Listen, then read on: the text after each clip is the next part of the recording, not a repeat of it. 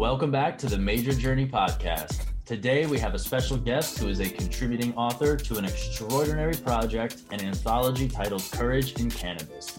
Her chapter is about using cannabis and caregiving for her mother, and I'm sure her story is going to make an impact on every reader and listener whose path crosses. And so without further ado, Dorothy Thigpen, welcome to the show. Oh, thank you very much for having me. Thank you for joining us today, and congratulations on being a contributing author to Courage in Cannabis and collaborating on this with Dr. Bridget. Thank you. It was, as I mentioned to you before, it was just something that doing things like this was way out of my comfort zone lately. I mean, in another life, I was my job was to speak publicly, but through the last 5 years, I guess, or so, it really just, a lot of things changed. And it was because of a big part of it was caregiving and the way it had the impact it had on me. And so my story is about being a caregiver, and hopefully other people will possibly hear it or read about it. And I hope I can help other people in negotiating some of the ups and downs. Yeah, of caregiving. I'm sure there's going to be a really positive impact that comes from your story. Without, of course, giving away everything that you put out into the book. For those listening, could you maybe just kind of unpack a little bit what your, what your journey looked like when you first got started with cannabis, and sort of how you got introduced to the plant and how that unfolded into kind of where you are today within the cannabis community? Wow. Well, of course, I'm a boomer. So I actually, my very personal start with cannabis was when I was young, and I was using it recreationally. And I feel like what I know now about cannabis and the plant, I was actually self-medicating because my whole life I've had anxiety, depression, and some other things like later I found out I had fibromyalgia and things like that, and headaches and migraines. But so it was more self-medicating, because when I started when I was very young, when I say very young, I was a teenager, I was in college, and I actually would not use it consistently. And it was more of a social thing because it helped me be social, and it helped with my anxieties. And so I was really using it medicinally, and I did use it for headaches and my fibromyalgia. So that's about me. So that's when I started very young and found out about cannabis. But my story is about caregiving for my mother. And I came back to Columbus, Ohio from New York. I lived in Brooklyn. And I never thought I would come back to Columbus, Ohio on a long-term basis. But I kind of was, I don't want to say forced, because I would have done it because my mother, everyone who wouldn't do that. Well, I was very close to my mother. And so the story didn't just start when I came back a few years ago to help her through her dementia. But when I was young, my brother and I, in the 70s, showed my mother how to use a bong. And that's in the story. And so that went way back to when we started using it medicinally in this family. My father was a pharmacist, And so drugs topics, it was open talking about drugs and herbs and things like that in our household, even when I was young. So my mother found out she had cancer, and she had it multiple times in her lifetime. But back in the 70s was the first time she was diagnosed with lymphoma, and her doctor suggested, um, you know, to really help her through really aggressive radiation and chemotherapy. He suggested, hey, you have young kids, high school and college age kids, maybe get them, to help you out a little with a little medicinal weed. Back then, though, the stigma was so bad that it wasn't that casual. And so, but joyfully, my brother and I did. And it was a difference between night and day when, from the first time we had a session with her. And so from that point on, in my story, I relate to different experiences connected to cannabis. And up to the time when I found out my mother was having TIAs, brain, little tiny strokes, and which culminated in it was into dementia. And so I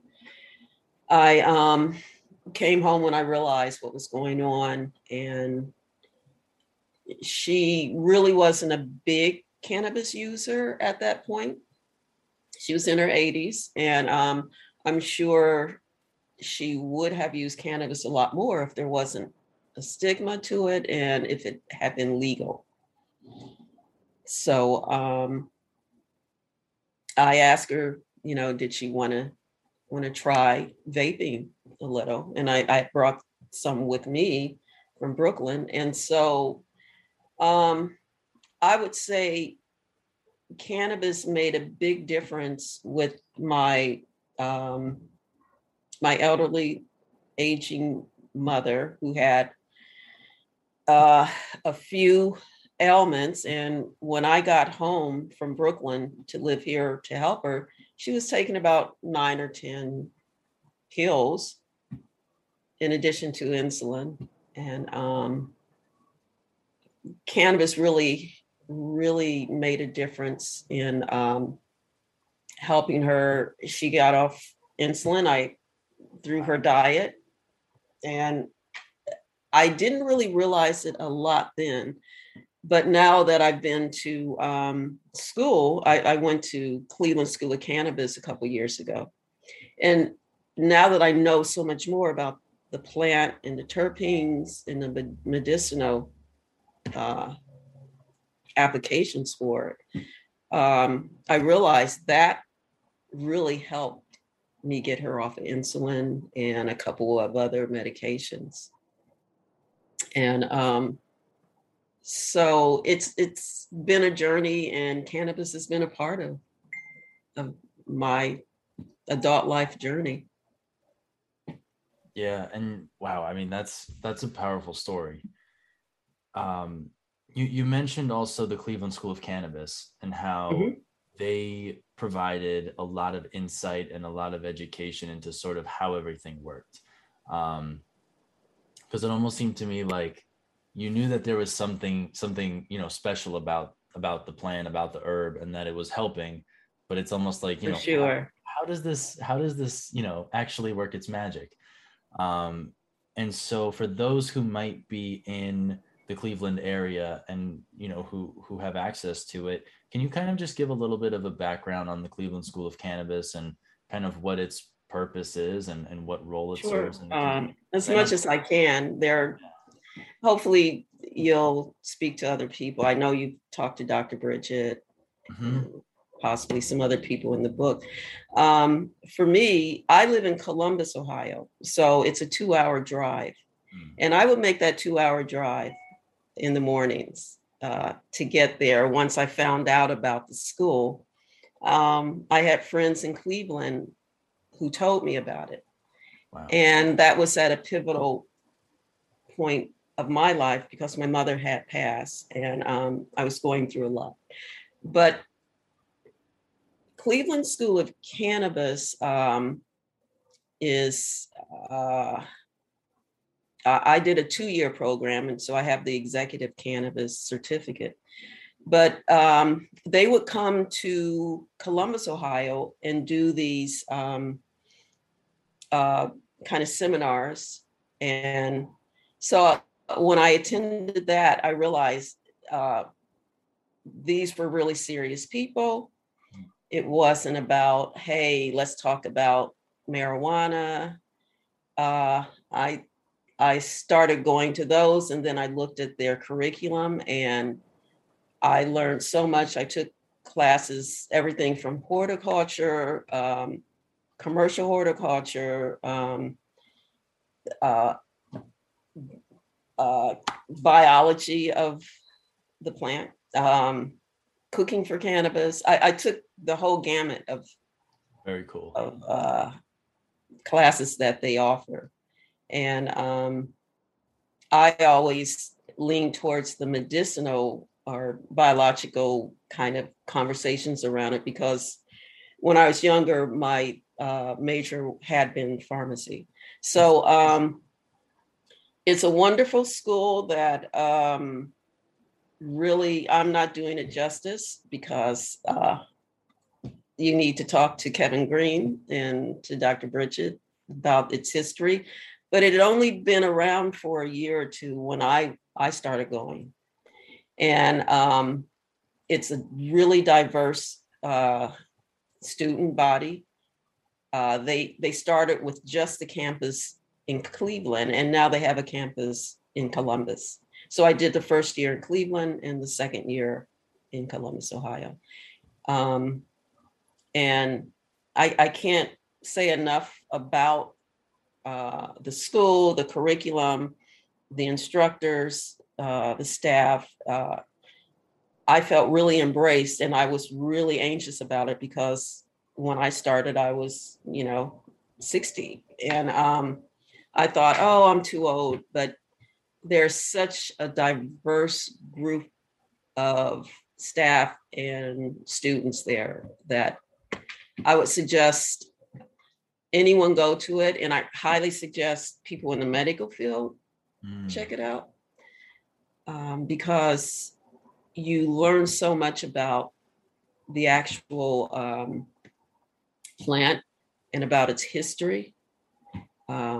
You learn so much about how other people are using it and how you can use it. And I feel like, okay, great. I'm going into a second type of career. I was in independent film, and I feel now like I'm definitely trying some different things in the cannabis industry in the space. Yeah, it's very refreshing and nice to hear that's kind of that was your experience with the school, and that so much good has sort of come from it. I've connected with a couple other authors who have also attended the Cleveland School of Cannabis, and they all, they all have wonderful things to say about it. And it's just so interesting that they each have different things that come from it, right? Like their paths and their careers kind of all go in slightly different directions, but there's a lot of good that comes from it. And it seems like there is that very tight-knit, almost like family-like feeling once you're enrolled. Like you feel like you can trust the people that you're sitting next to and the instructors, and you have that ability just to ask, very open questions. How does this work? Well, what about this? How does this interact with that? And I really hope, and I've mentioned this before, I really hope that other states follow suit and establish I hope so. in a place like that for others throughout the country to gain access to education like that. Yeah, I had often heard of the schools in California. And in the back of my mind, I used to think, wow, I'd love to do something like that and take some classes. And I feel it was divine intervention that this whole connection with the Cleveland School of Cannabis came to fruition. And I'm really, really very happy I did it. That's amazing. Yeah. Dorothy, one last question I wanted to ask you. What's been something that you've learned throughout your journey with cannabis? I almost don't even want to call it the cannabis industry. It's really, at this point, it's really like a cannabis community with how Yes. tight-knit so many people are. But just for sake of the conversation or the question, what's something that you have learned by being active and participating in the cannabis industry that, you know, looking back on, maybe you wouldn't have learned or picked up on from being involved in a more traditional industry or movement, so to say? I think that, well, number one, I have to say that if I had known what I learned in the classes at CSC, I would have been able to use cannabis a little more aggressively and with more confidence when I was taking care of my mom. And I've learned about this whole cannabis space. The people I've met in it are, I'll use the word again, are just so diverse. Their backgrounds, their journey, what they do as a living, you know, what they do professionally and career-wise. It's across, there's a whole cross section of people who are a lot of them are very generous and open and helpful to anyone who wants information about it. Yeah, that's great insight. And so for listeners who might be interested in connecting with you or even, you know, learning more about the book, what's an easy way for somebody to reach out and connect with you, Dorothy? Well, I don't have any special emails, or they can reach me at my email, dethig, DETHIG @gmail.com. And hopefully I'm working on a new website. Most of my contacts were around my film work and media work. So I'm switching now, and hopefully when I really get into the space and I'm working with someone around starting a hemp farm, and also you know, I'm really interested in doing some things with CBD. So that's the way they can get in touch with me right now. And you know, as soon as I have other contacts, if they want to contact me there, then I can direct them to other ways I can talk to them. But I'd love to be able to help talk about cannabis and also talk about caregiving, because it wasn't available even 4 or 5 years ago. Yeah, that's such an important aspect of the industry and community that I think sometimes even gets overlooked and overshadowed. So thank you so much for offering that resource to listeners.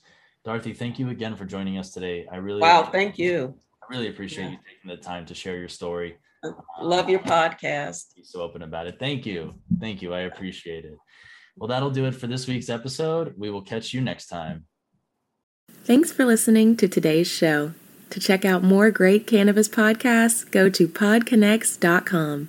Here's a preview of one of our other shows. I'm Larry Mishkin, and I'd like to invite you to join Rob Hunt and me on our weekly podcast, The Deadhead Cannabis Show. Each week, we explore the latest cannabis and jam band news and reminisce with other deadheads and jam band lovers about the great musical acts that we've seen and heard. Check out a new episode every Monday.